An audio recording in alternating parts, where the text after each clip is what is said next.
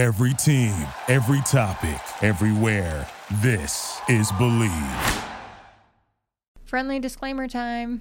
We here at the Fangirls Podcast are not affiliated with any of the media that we review or critique. We wholeheartedly support our fellow creatives at the WGA and SAG-AFTRA. And at the end of the day, we're just really big fans.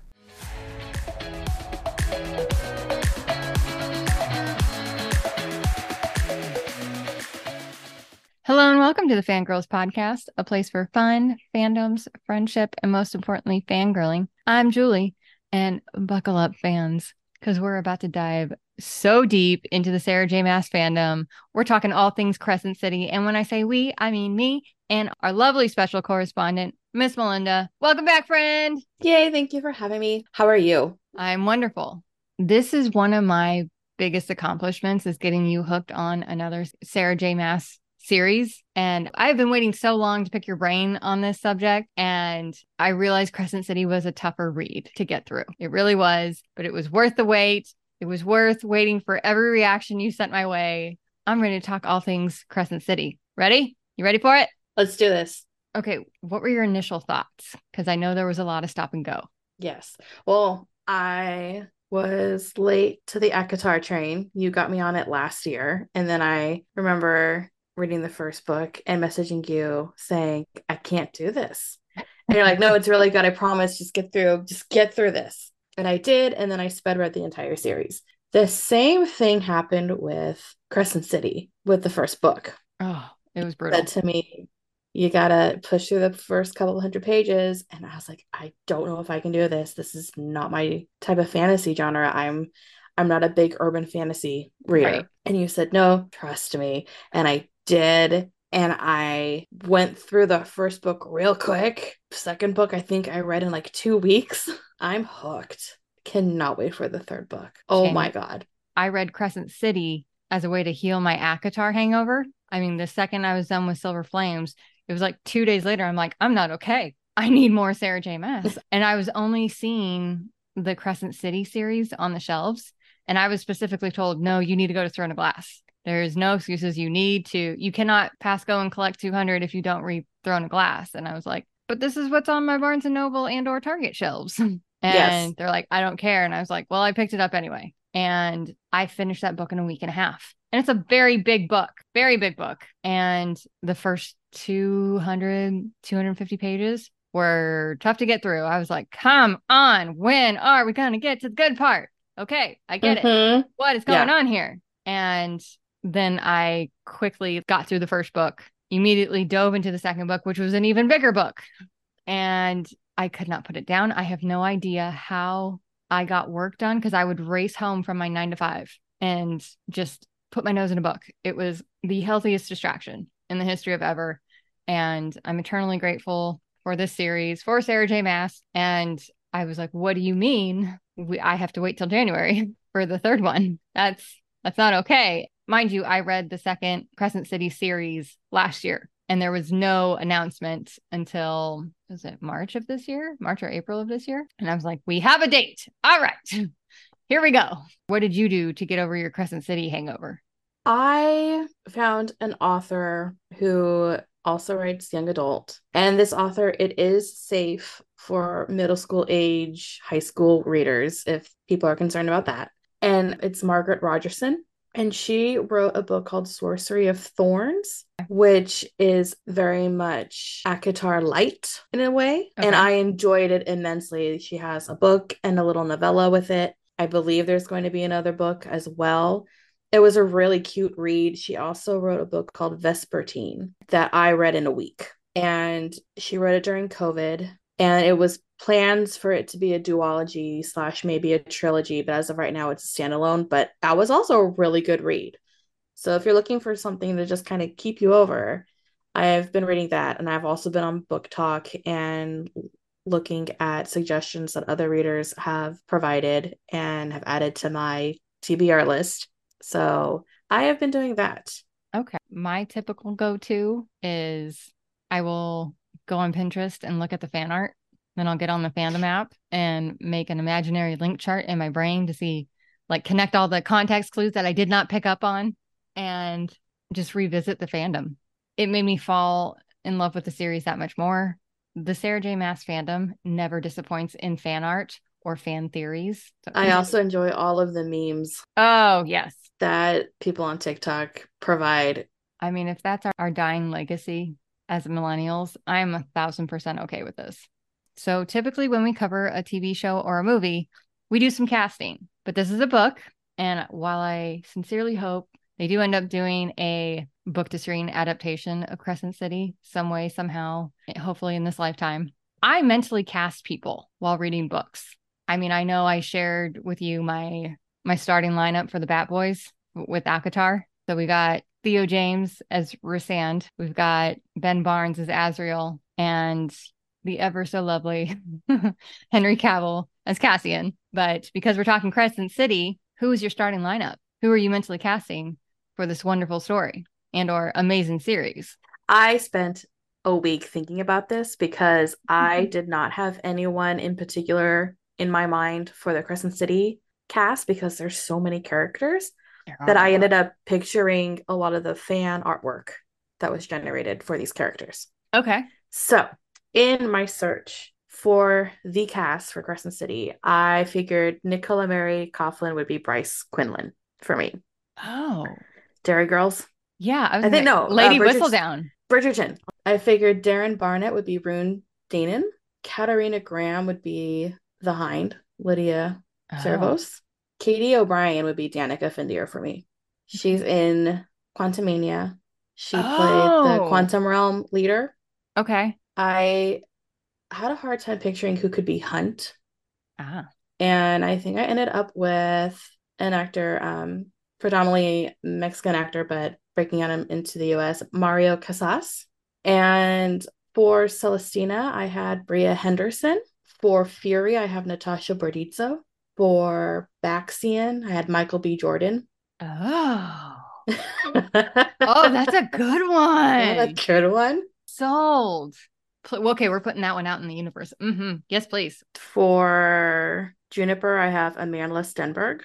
For Mordok, I have Mads Mikkelsen. Good choice. I know, I'm pretty proud of that one. Yeah, because I was I didn't even put him down because I got stuck. All right. For Micah, I pictured Michael Fassbender for Micah. I know people pictured Michael Fassbender for the Autumn King, but for the Autumn King, I have Lee Pace. Oh, me too. Oh, yes. Okay. Sorry. Continue. And Jessica, I always pictured Mayanna Buring, like from the get-go. She was in The Witcher. Oh. From the get-go. Like, yes. I had her as Jessica. Amber Quinlan, I have Gillian Sanderson. Randall, I have Idris Elba. Oh my God, please let this happen. My hunt is Jensen Ackles from Supernatural. Yes. Okay. Yeah. I have a toss-up for my Bryce Quinlan. So I was thinking either Jennifer Lawrence or Blake Lively. Just make him a redhead. Okay. I can see that. Rune, I have Oliver Jackson Cohen. Okay. Danica, I'm casting Cara Delevingne. Lydia, I want Brie Larson. And Captain Marvel. Hypaxia, I want Rosario Dawson. That's a good one. Autumn King, Lee Pace. It's got to be Lee Pace. Yeah. Celestina. And she was the first one that I mentally casted. I'm still filling out characters, who I was going to place where. I'm cast Divine Joy Randolph from Only Murders in the Building, the detective from season 1 and 2. She's the only one that I see as Celestina. As Ethan, I'm thinking Matt Rife. Okay. The comedian. As Therian, hear me out, Jason Lewis. So he played Smith Jared on Sex and the City. He was Samantha's young stud, and he's older now, but I think he's perfect. As Fury, and hear me out, because I'll bring this up later, Brie Garcia, as in the Bella twins from WWE, Brie Garcia. And I will go into more detail later when we talk parallels. As Juniper, I have India Amartifo. She was Queen Charlotte, the young Queen Charlotte. Okay. Yep. I see that. And as Jessica, I have Meryl Streep. Nice. But the whole time as I'm reading this series, I was like, nothing was ever set in stone. So this is probably similar to fantasy football. Like, who are we drafting for our Crescent City cast? So I will probably be making some content as to who our starting lineups are. Again, I know we can talk about this all day, but I'm ready to spill some tea. Are you ready to spill some tea? Let's spill it. This is the part of the show where we spill the tea. This means spoilers. So we are about to talk about the first 2 Crescent City books. Buckle up, fans, because it is so good. All right, I know we kind of touched on this, but when did you fully become invested? Like, what was the storyline that made you invested in the first Crescent City book? So I'm the type of reader where I forget things after I've read it. But I know that the scene where I started getting hooked was when Hunt and Bryce were coming back from some investigation and it was raining and they landed on the rooftop. Hunt starts to snuggle her, right? Mm-hmm. That was when I got hooked. Okay. From that moment on, I was like, oh, I have to keep going. I'm kind of around that same storyline, but it was at the 2-year mark after Danica's death. Bryce is in her apartment and like Hunt finally comes into the picture and she's just putting him in his place. Like, no, you have to stay out. No, you cannot. No. And keep in mind, Hunt is on bodyguard duty because she is an heir to the Autumn throne and he is on babysitting duty and she's not letting him in her apartment to fully be a bodyguard. And she's like, no, you can stay across the street on the roof, keep your distance. And I just love the witty banter between the two of them. And she closed the blinds and then he calls her and says, can you at least open the blinds so I can see what you're watching? Because it's really boring out here. So she's watching some version of like Love Island or some reality garbage TV show. And he's giving her crap for it. And she's just like, they're just kind of flirting. And I love that. And I was like, okay, we're getting somewhere. All right. So it just picked up so much more after the first 250-ish pages. And I was like, here we go. Finally, man. Yeah. For those of you who don't know, in every Sarah J. Maas book, there's a map of the land that the characters are from. So, and I would love to visit Prithian and or Crescent City someday in a perfect world. Me daydreaming, I would love to. Get me an Airbnb in Night Court any day of the week. Valeris, I'm in. That being said, how would you describe Crescent City to our listeners? Well, Crescent City is described as a new city built on top of the foundations of the older parts of it. So people were saying that it reminded them of cities like Tel Aviv or Rome. Okay. For me, it gave me the same kind of vibe. I was thinking more of New York City / Glasgow type vibe. Okay. I'm kind of there with you. I thought of it as like San Francisco without the bay. It's a river instead of a bay. So you have the map of Crescent City is a circle divided into different districts. And then outside of the city circle looks like wine country to me. So I just think of it as like Napa or Sonoma. Okay. Put Crescent City on my bucket list. This is the fun part because I could kick myself for not seeing this sooner. But What parallels did you see between ACOTAR and Crescent City?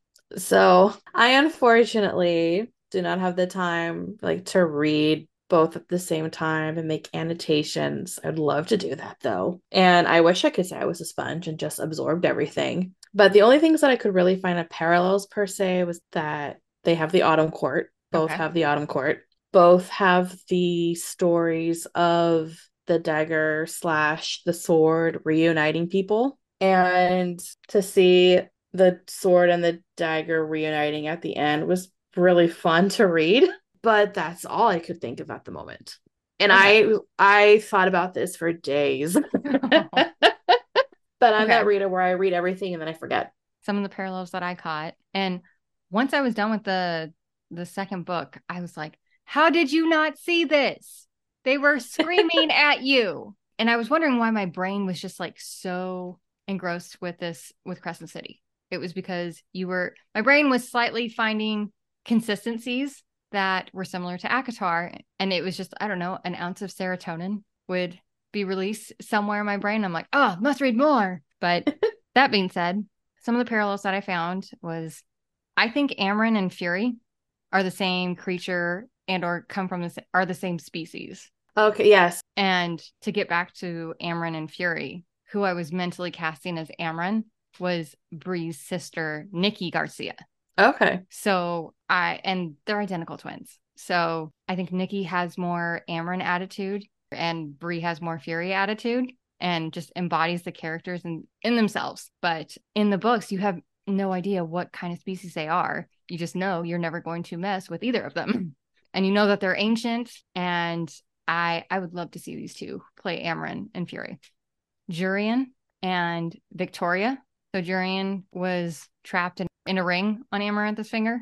And Victoria's soul got removed and put in a box and thrown to the bottom of the river. So the purpose was for them to both go insane while they were trapped in this little vessel.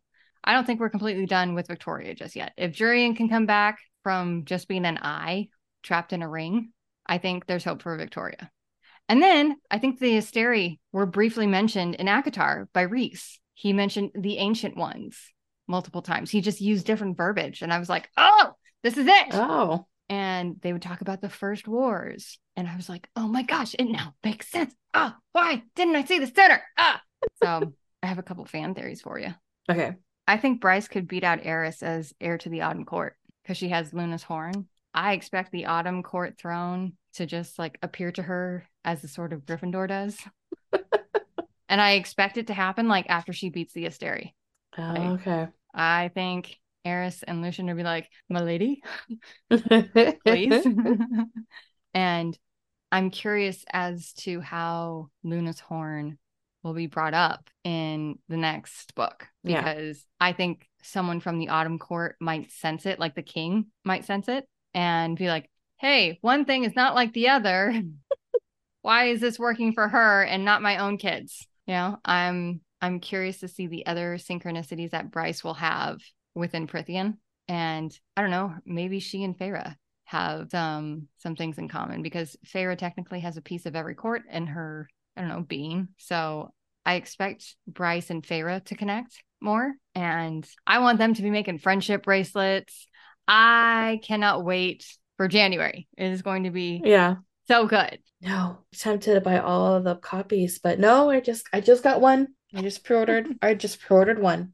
And now it is time for the Spotlight of the Week.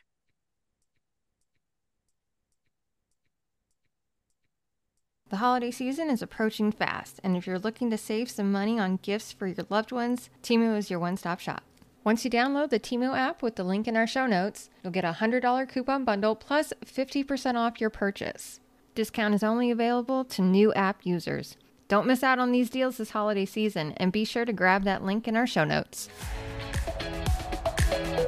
We here at the Fangirls Podcast are not promoted by or affiliated with the following: Sarah J. Maas, Bloomsbury Publishing, or Amazon.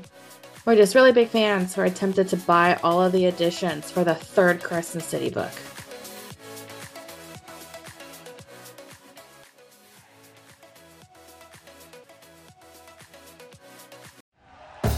Thank you for listening to Believe. You can show support to your host by subscribing to the show and giving us a 5-star rating on your preferred platform. Check us out at Believe.com and search for BLEAV on YouTube.